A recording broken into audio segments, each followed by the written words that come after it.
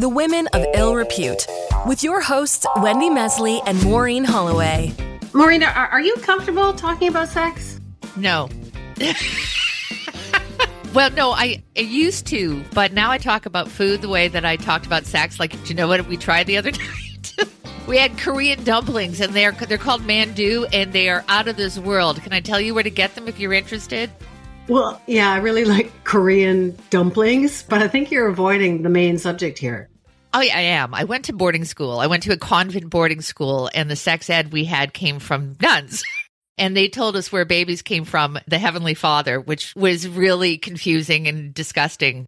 So that was really my sex ed. What about you? Well, it was really different. So my mom she didn't want to be called a hippie. She was the same age as Sue, basically. But she kind of was one. And so at age 8, up at my grandparents' cottage in the middle of nowhere, she sat me out on the edge of the dock. It was beautiful. The moon was full and I was 8 years old. And she told me all the facts of life. And it was beautiful. I was so honored.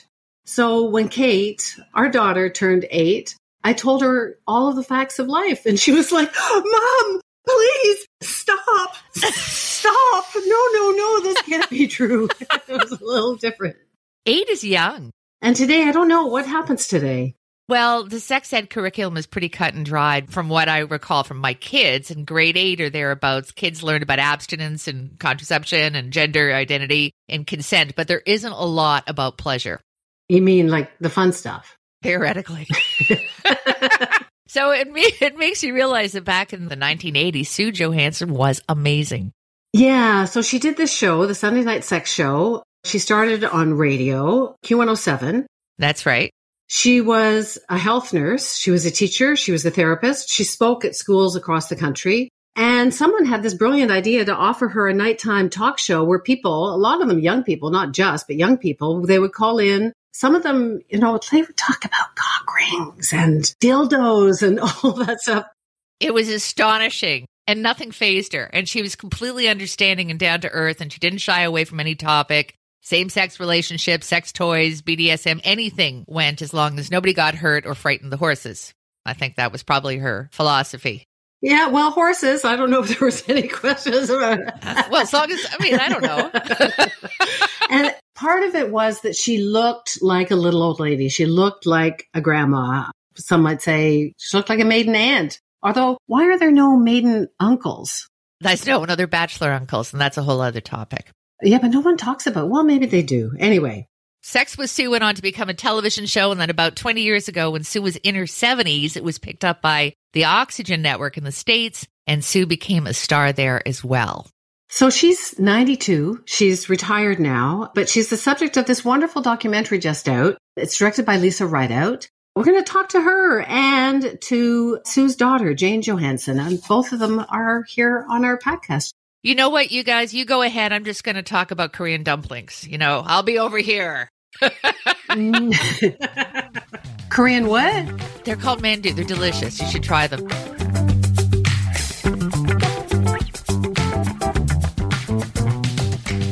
So Wendy and I saw the documentary this week, and first of all, it is wonderful. It is so entertaining. Everyone that I know who has seen it, male, female, it makes you feel nostalgic if you grew up in Toronto around the time of Sex with Sue, but it also is such an amazing glimpse into a phenomenal woman. So let's start with you, Jane.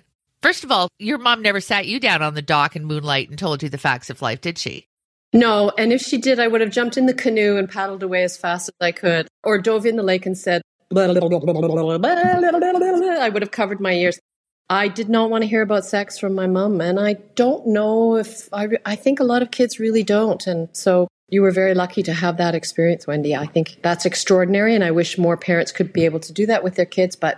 Yeah, it was age 8. When I got older and she wanted to talk about sex, I was like, do not talk about those things with me. Like, please. When I was 8 and I was just learning stuff and it was cool, that was different. But it was really interesting hearing about how your mom was raised by her mother's sister and didn't feel really loved. But you and your mom, this was your idea. You must have been really tight with your mom. We're going to get to Lisa in just a sec. But Jane, tell me why you did this. Why I did the documentary, I think I realized that as I got older, I got less kind of squeamish about the whole sex topic, obviously because I grew up with mom along the way and her journey through that. So I just got so comfortable with seeing my mom, on TV, hearing her on the radio, and I realized I just didn't want her to be forgotten. And I also wanted to honor her in a way because I'm so proud of what she did. Getting the documentary made, I realized how loved she was. And it just became very apparent that it was perfect timing while she was still alive during this time of sexual education upheaval and whatnot. And I think I just wanted to take this time really, and also before anybody else did. I thought, I'm the one that knows her best. I've got all this material, photos and, videos and DVDs and stuff. And I thought, I've got to get on this. So once I got going and I found my brilliant documentary filmmaker, Lisa Rideout, that was it. Now, it took 5 to 6 years, You don't just do it in 6 months. It's a long journey, but it was really a loving tribute to a woman who was so loved. Why did you go to Lisa? Or Lisa, how did you come to Jane? We describe it as the universe brought us together, but the actual story is, I grew up with Sue. I grew up at the Sunday night sex show as my only form of meaningful sex education. So I went to Catholic school. I basically was learning don't do it. And so Sue was always just, in the back of my head, she was there. And I had seen on Facebook, there's a clip of the cast of Sex Education watching the Sunday night sex show and just reacting, laughing, thinking it's amazing. And I just thought, did anyone make a documentary about Sue? I kind of thought maybe they had. So I Googled her. I found her website and an info at Sex with Sue, sent an email just saying, I love Sue. I grew up with her. I'd love to make a documentary. A fun side fact is that my mom's a nurse and she went to nursing school at the same place that Sue did. In Winnipeg? Mm-hmm, which feels a bit random. So I just thought that, is a connection that we have. And I got an ominous email back that I think it was a one line and it said, someone's making a documentary already. Maybe they'll get in touch. And I thought, no one's ever going to get in touch with me. But that was Sue's longtime director of the Sunday night sex show, Randy. And eventually he put Jane and I together. Jane was looking for a director. I felt connected to the project. We met for coffee and that was that. You must have watched, I don't know, how many shows did you watch? Because the documentary, there's so many cuts and you think, okay, I've seen it. No, this is great. Like, what stuck with you? How much did you watch? Hours and hours and days and weeks worth? Yeah, hours and hours and hours of the show. And I was quite young when the Sunday night sex show was on. So, I was struck by how, number one, when we started to watch it, how did Sue get away with this on TV? Because I think I'm so used to now social media, all the comments that are put on every single thing that we do. So just seeing how radical she was in her approach, open and honest, was incredible. But yes, we watched hours and hours and hours. The hardest part of this film was what we had to leave out as well, because those calls, they range, they were all over the place, but they were just incredible calls and information. I thought I was pretty comfortable with sex. And then you watch hours of Sue Johansson, and I was like, no, I'm not. I'm pretty squeamish. So, Jane, was there ever anything that fazed her? I mean, the questions were startling and astonishing and often hilarious, but sometimes like, oh, no. You shouldn't do that. Was there ever, to your knowledge, anything that your mom went, oh, I don't think I can go there? Honestly, I think that was one of her strengths, was that people were almost phoning in, sometimes intentionally, to see if they could pop a reaction from her. And it wasn't like she had steely reserve, but boy, she was so comfortable and composed. And she knew, she could tell if people were trying to really, you want to ask that? Okay, well, here we go. And so if she took them honestly, then she kind of pulled the air out of it, or, pulled the rug out from underneath them a little bit about that. So I don't think in all my years of watching or listening that she ever was absolutely stumped, unless it was something that it involved some kind of medical condition. And then she would be perfectly frank and say, I'm sorry, I need to do some research on this. And she'd, of course, write it down, and then she'd get back to them. And the next episode would make sure that there was clarity on something that she didn't know. And so she would do the research, or she would find out someone this person could then phone and talked to about it if it was something that it was beyond her ability. She was remarkable for so many reasons, but she dealt with same sex. She dealt with all sorts of BDSM stuff. As Lisa said, I learned more from that than I think I did from anything else. And so accepting and so unquestioning back then. And, that is part of her legacy. She made outsiders feel inside, literally. Yes. But I think my mom was really smart about it too, because as the world changed and as people changed and as our sex and sexuality changes and as we're getting into people who are transgendering and, sex is becoming a very different thing than when she was younger. And I think she started to back away when she realized this is an area of expertise that I'm not really good at. And as she got older, she thought, I need to pass the torch. And so because there were things that she knew she wasn't able to keep up with and to be really on top of and be able to clearly answer those questions about, sexual identity and stuff. So that's why I think it was great that Lisa covered the passing of the torch to women who are becoming sex educators themselves. So this is maybe cheesy, Lisa, but I loved the old pictures from the 70s that you found of Don Mills Collegiate, such bad hair. They all had I must have too, because I was in high school in the late 70s. But yeah, everybody was having sex in spite of the bad hair, but nobody ever talked about it. So it's just, it's such, I don't know, I guess it's such a different time and such different issues now. And so it was a big secret back then. People didn't talk about it, but everybody was doing it. So now people are talking about it, but where are we now? It's so hard to now remember a time where there was no internet. And I think we had to put ourselves back in that mindset because you couldn't just Google, I don't know, how to give a blowjob or whatever you needed to learn. You couldn't do that. And so we really were at the mercy of our teachers, which were doing a terrible job at that point. Or you were learning through porn or through your friends, so there were so few resources. And that's what made Sue so incredible and why we needed her so much. But yeah, just even remembering a time where you turned on the TV at a specific time on Sunday, you watched Sue. If you missed her, you missed her. You couldn't PVR anything. Yeah, it was very different. And I think that's what made her so important during that time. Yeah, I remember the birth control pill because she handed out the birth control pill and other things to prevent pregnancies, unwanted pregnancies when you're 17, 18, 19, all of that. And I remember in the late 70s, it's sort of taken for granted now that there's more than just condoms for people, but it was a huge deal. And Jane, you were a receptionist, I think, at the clinic, right? Yes, I was a receptionist. I was 13 or 14 at the time. My sister and I both, we would rotate off. She would come in or I would come in depending on who was available. And, in the beginnings of it all, we all worked for free, which we were happy to do so. I think what surprised me was then being on the other side of the desk and then having friends come in or acquaintances or people I went to school with or took ballet classes with. I would see them walk in and want to, come to a birth control clinic. And I think it quite shocked me because I thought, oh my God, you're having sex. But the nice thing about it was both of our eyes they would be popping out and we'd be looking at each other. But I just gave them that sense that I would avert my gaze, go down to the desk and then immediately get, business at hand. This is the form you need to fill out. You're going to be speaking to, a counselor or social worker. You're going to be seeing a doctor if you need to, have a pap test or if there's another concern that you have, and then we'll take care of your needs. And as soon as they sensed that there was privacy, that there was going to be a sense of comfort and ease, and that I wasn't going to blow the whistle. And then when I saw them in school, it was zip. It was private and there was confidentiality there, which I really think that was appreciated by the kids. And then the numbers just kept increasing because of that, I think, too. Hey there. Just so you know, Mo and I are not just the queens of podcasting. I'm not sure we're even that, but do go on. We're not part-time cowgirls. We just made that up.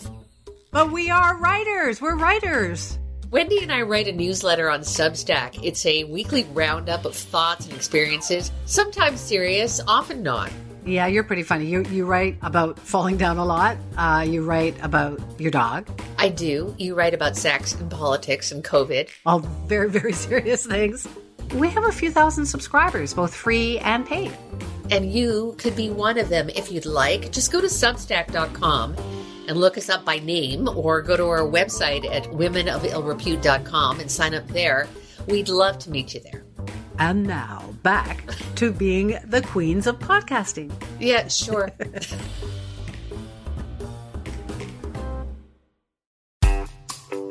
The Women of Ill Repute. Jane, you went on to become an actor, a dancer, choreographer. Triple threat. Triple threat. And I don't think that's a stretch coming from where you did, because your mother was a performer. I think the apple fell really close to the tree there. I would hate to say my mom can't carry a tune if her life depended on it. When she tried to imitate Barbara Streisand, it was like, ooh. Like a sex talk. Yeah, so I definitely didn't get my singing ability from her, but the clown ability, being on stage, being comfortable in front of thousands of people performing, absolutely, I believe that I got that gene from my mom, and also looking a bit like her now.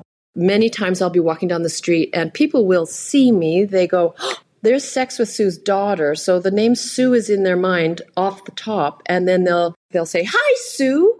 Often that's the first name that comes out of their mouth because they're making that identification. But no one wants to look like their mother. I remember when people said, oh, Wendy, you're starting to... I'm like, no. Yeah, no matter how beautiful they are. No, I don't want to look like my mom. Exactly. And as soon as I had to start wearing magnifiers in order to see, I went, oh, God, here we go. But anyway, yes, I definitely got my mom's theatrical side for sure. And I'm grateful for that because I've been able to, happily make a career of it my whole life, really. Do you think she enjoyed, she seemed to, I mean, most of, and I'm directing this question to Lisa as much as Jane, a lot of the interviews that you did with her, Sue is in this documentary. She's got her David Letterman cup in front of her, and she was on Conan, she was on Letterman. Did she enjoy this celebrity? I also want to throw in, as part of this question, was she treated like a clown in a way by these? Because it seemed sort of juvenile. They'd have her on the show, and then they'd do stunts. Like with dildos on their faces and stuff, yeah. Yeah, and I'm wondering what her take was from that. She loved to be set up. Absolutely. Like straight person, like Conan especially, deadpan face, Mum the clown. And she loved that because Mum used humor to break the ice. So if she broke the ice, then people got comfortable talking about a subject that was uncomfortable to talk about.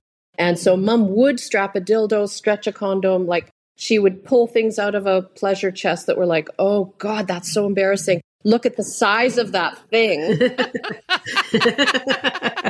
But she loved that because what it did was people were drawn to it because of it. But she had them in the palm of her hand. And then she was able to get down to the meat of the matter and say, let's be safe about this. You can say no. You can. So then she could get into being the grandmotherly confidant that people really needed once she was past the little clown opening. Whether they took advantage of that in terms of having her on so that they could give an audience a good laugh, Mom, she didn't care. She really didn't care. She was nonplussed by it. She'd walk out onto David Letterman's set and be smiling and waving, and she didn't realize how much people loved her, and she didn't care why they loved her. And she was nonplussed by the whole celebrity thing. That was not her. She didn't care. She just didn't care, and she still doesn't care. Lisa, I just want to talk to you about the time that she did this. We talked about the secrecy and how nobody was talking about sex and that she had fun. But it was a terrifying time. It wasn't just that people weren't talking about sex and then all of a sudden everybody was having to have sex because that everyone's having sex. So let's have sex. And then HIV/AIDS came out. It was a terrifying time. And I'm just wondering, how did you figure that she played in all of that? I'm assuming she helped because she was there to answer questions that not a lot of people were doing. But how do you see her dealing with issues? Yeah. Another challenging part of the film is you can't talk about sex or sexuality without the social, political context. So because Sue had a career over decades and decades, the 80s and the 90s were 2 decades. Sue was on the radio and on TV during the HIV/AIDS epidemic. So we had to dig into that, of course. And I wasn't alive at that time. So I think something that struck me about it was that people that were in progressive sex education were giving the information that no one else was, because my understanding is they weren't talking about it in school. Government officials were ignoring what was going on or spreading misinformation. Yeah, the gay plague. Yeah, but someone like Sue and other sex educators at the time, we have Dan Savage in the film, they were having to address it, but also they were aware that people were still going to have sex. So how can you be safe and have pleasurable, meaningful sex when you're in the middle of an HIV/AIDS epidemic? And so bringing all of those pieces together and to explain, I think, to, people who weren't there, who didn't experience the fear around it at the time or have lived through it, was, an important part of this film. The research that you've put into this project is stunning. And there are some, when you mentioned Dan Savage, I love Dan Savage. And you had Nina Hartley, who's an adult entertainment activist, and Jane Houghton popped up, Margaret Cho, Russell Peters. The wild card? What are you suggesting? I just know more about Russell Peters' sex life than I thought I ever would.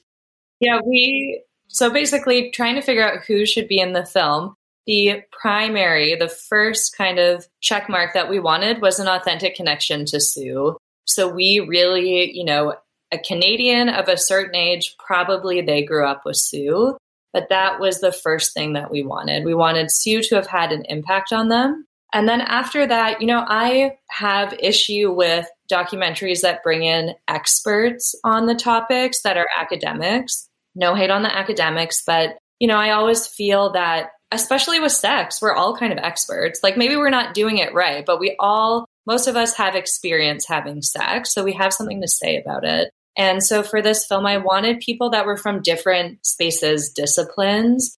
Sue was a comedian in certain ways. We just talked about that she used humor to talk about something that was difficult. So bringing in Russell Peters, Margaret Cho, that was important. They used comedy to talk about difficult things while they had a connection to Sue. And I find there are some docs about sex out there that don't include adult entertainers, which to me is just, why? Why would you do that? Because that is how people learn about sex. So bringing in Nina Hartley, who is a prolific adult entertainer, and Bree Mills is an adult film director and producer. And both of them are doing really progressive things in those spaces. So Bree is directing, queer films. She is showing imagery and sex that she never saw growing up. And then Nina Hartley, this didn't make it into the film, but I think it's incredible. She's making adult videos that are educational. So you're still watching sex in a way that people want to watch, in porn. But then she is teaching people how to do specific sex acts. So yeah, we really wanted to find people connected to Sue and then progressive in their spaces. Wendy, are you thinking what I'm thinking? Probably not. Sex? Are you thinking about sex? I just think we have to get these women on the podcast. Yeah. Yes, we do. No, you're much more proficient business. No, what were you thinking? I don't want to say. No, I was wondering, Jane, whether your mom's 92 and you did all these interviews with her and her David Letterman cup and like the mug is in every shot, which is kind of cool. She must have seen the doc. Does she like the doc? Yes, she does. I think for a while, when I was filming her, she'd go, oh, for heaven's sake, turn that off, stop. She never wanted a big fuss made about her, ever. So when people would run up to her, want her autograph and stuff, she'd like, oh my goodness. And of course, she would just hug them and have her picture taken with them. And she never pushed people away, but she was never big on wanting to be made a fuss over. So I don't know. I just think she watched it with surprise and her eyes popped open and then she started to giggle. And then I thought, oh, that's it. We've done it, because I know my mom so well. And so then she just turned to me and she went, well done. So she was very proud. After a while, I think, oh, just turn it off. I'm too tired now. She probably got bored of herself because she's been there. She's done it. It's her. So this is nothing is new and surprising. We're not unearthing anything that she doesn't know about herself. But she loved it. And I think she's very happy to be kicking back now and enjoying the retired life. But to see a tribute made to her I think it kind of threw her at first. And then she warmed up and giggled. So, Lisa, there's been lots of reaction. I mean, maybe I'm interested, so maybe I'm just reading it out of proportion. But it seems like people really wanted to hear this story. What's been your sense? You've been on tour in spite of getting married a week ago. Yeah, Lisa just got married. Wow. What a time. Yeah. I mean, everyone loves Sue. I think that's what it is, right? I was saying to someone at my wedding, I feel like I'm never going to be able to make a film that's this good, that is this layered with someone who is so beloved. And even if you don't know Sue, I think her humor and her openness around sex is an access point. So someone who's 19 years old, they're still going to want to hear from Sue. And yeah, it's been incredible. I think, that's the power of Sue. Everyone has been waiting for this documentary. That was my entry point, was seeing comments on this video on Facebook of people saying, "Oh, I grew up with Sue. I loved her. She came to my school. I listened to her on the radio." So everyone wants to see the Sunday Night Sex Show, learn more from Sue, I think, at this point, but then also learn a little bit more about who she was and is and what inspired her to do the work. Would she be seen as shocking now? Like, she was kind of shocking. That was part of the appeal, was like, oh, somebody actually dared. She's got this huge dildo and she looks like an old lady. Like, would she be seen as shocking now? Or is that they're just Jane, are there just all of these people everywhere now? Well, I don't think she could use the format that she did then, like the radio and the TV phone-in show. I just don't think that would work anymore. I don't think people would be as shocked anymore. I think society is waking up to a lot of things that we need to wake up. But I think in terms of sexual education, we still need sexual educators so that young kids can know that they don't have to have sex before they're ready. They don't have to try to do something just to be part of a clique or to prove themselves or to be accepted or to feel loved. I don't know if I can really answer that. What do you think? Something that I asked everyone in the film was, do you think Sue would be as popular now as she was then? And everyone said, yeah, she'd be a TikTok star. Hands down. She would do so well on social media. And so something that has changed is the internet, social media, which I think comes with negatives and positives. But the positive is that we can access this information much more easily. And it is much more inclusive. So there are different voices in the sex education space. And I think that's really important. Our curriculum has been updated, but I do think we're still having issues in schools with sex ed. So now, instead of just going to porn outside of your school, you're going to the internet to, Google what you need to learn. And another thing that surprised me while making the film was that people are still looking to sex educators, a single person, to sift through all that information that's online and to filter it and to give them the information that they need. And something about Sue's show, both on radio and on TV, was there was that one-to-one connection. Someone was calling, they were asking a personal question, and she was answering it and tailoring the information. And you lose that online because you're Googling, you're having all of these results instead of someone personally addressing you. And I think people still want that. I agree. It's the love. You felt safe with Sue, and I don't know anybody else is doing that right now on such a wide platform. I mean, there may be people out there, but the reach that she had.